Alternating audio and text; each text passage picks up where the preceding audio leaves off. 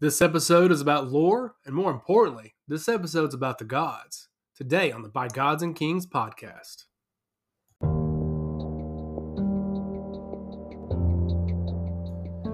By Gods and Kings takes place in the fictional world of Dunai. For more information on By Gods and Kings or any of the products affiliated with it, please check out our website at www.bygodsandkings.com.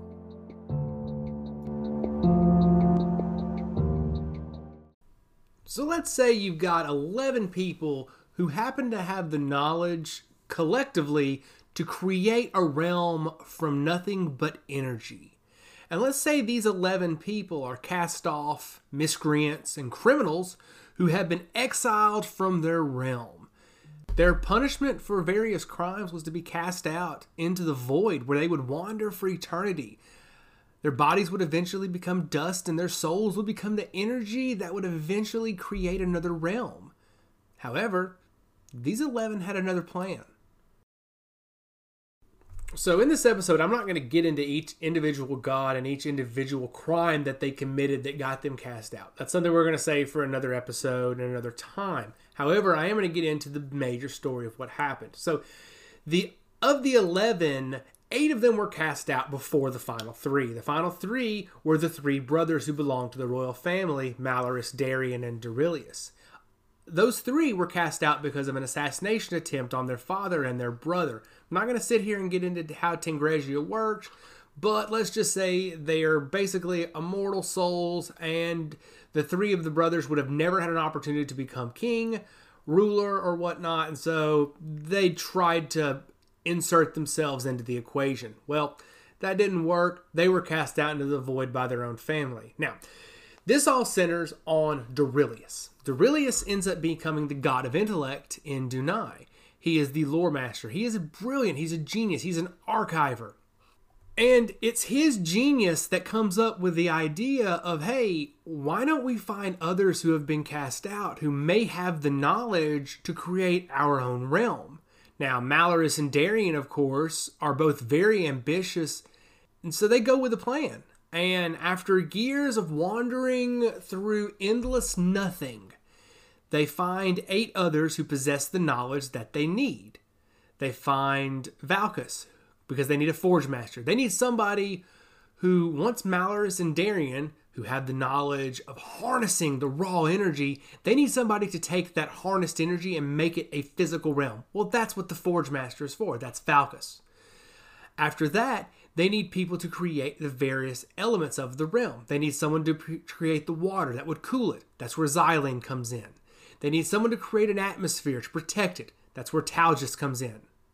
They need someone to create the illumination. They need someone to create the shadows. That's where Nerilil and Saeria come in. They need someone to be able to create the flora and the fauna. That is where Dahar and Phalaris come in. And then finally, they need someone to create the laws. They need someone to create the rules, and that's where Vesia comes in. So, with Darian and Malorus becoming the god of chaos and order, and then Duilius becoming the god of intellect, each other celestial being took their own place on the mantle. They took their own spot. But this is where things started to go awry. Remember, all 11 of these people are criminals, cast-offs, exiles, miscreants. They're here in the void for a reason. None of these people are immensely altruistic or good-natured. They all have their own agendas. And when you put 11 people with their own agendas in a position of power, well, some are going to want more power than others. Some are going to want to subjugate the rest. That being said, Duilius knew that there needed to be a head god, a master god, if you will, someone who would essentially be the one who would rule over the others and keep things flowing. Now, each god felt that it should be them who should be the lead god, with the exception of Duilius. Duilius, who was propositioned by both of his brothers, Malorus and Darian, instead went rogue and chose Vesia to be the goddess of law and the keeper of essence. She would be the person who would make things work. The reason for them creating their own realm was because they wanted the essence that would sustain them. They wanted sustenance. They wanted something that would allow them for eternal life. In Tangresia, they would create realms and subjugate them so that the souls of those who would die would sustain them. That would become their food.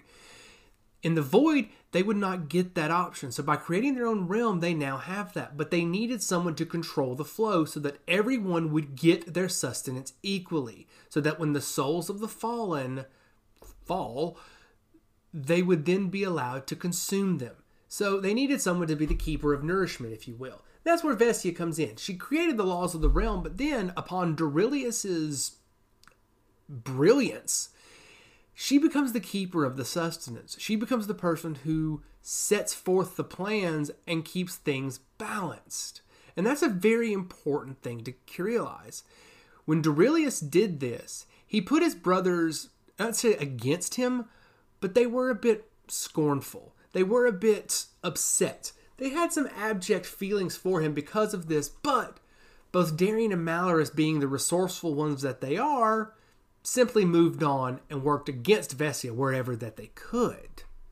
So upon the creation of Dunai, there were 3 realms, essentially. There was Dunai, in which every god had a piece of it.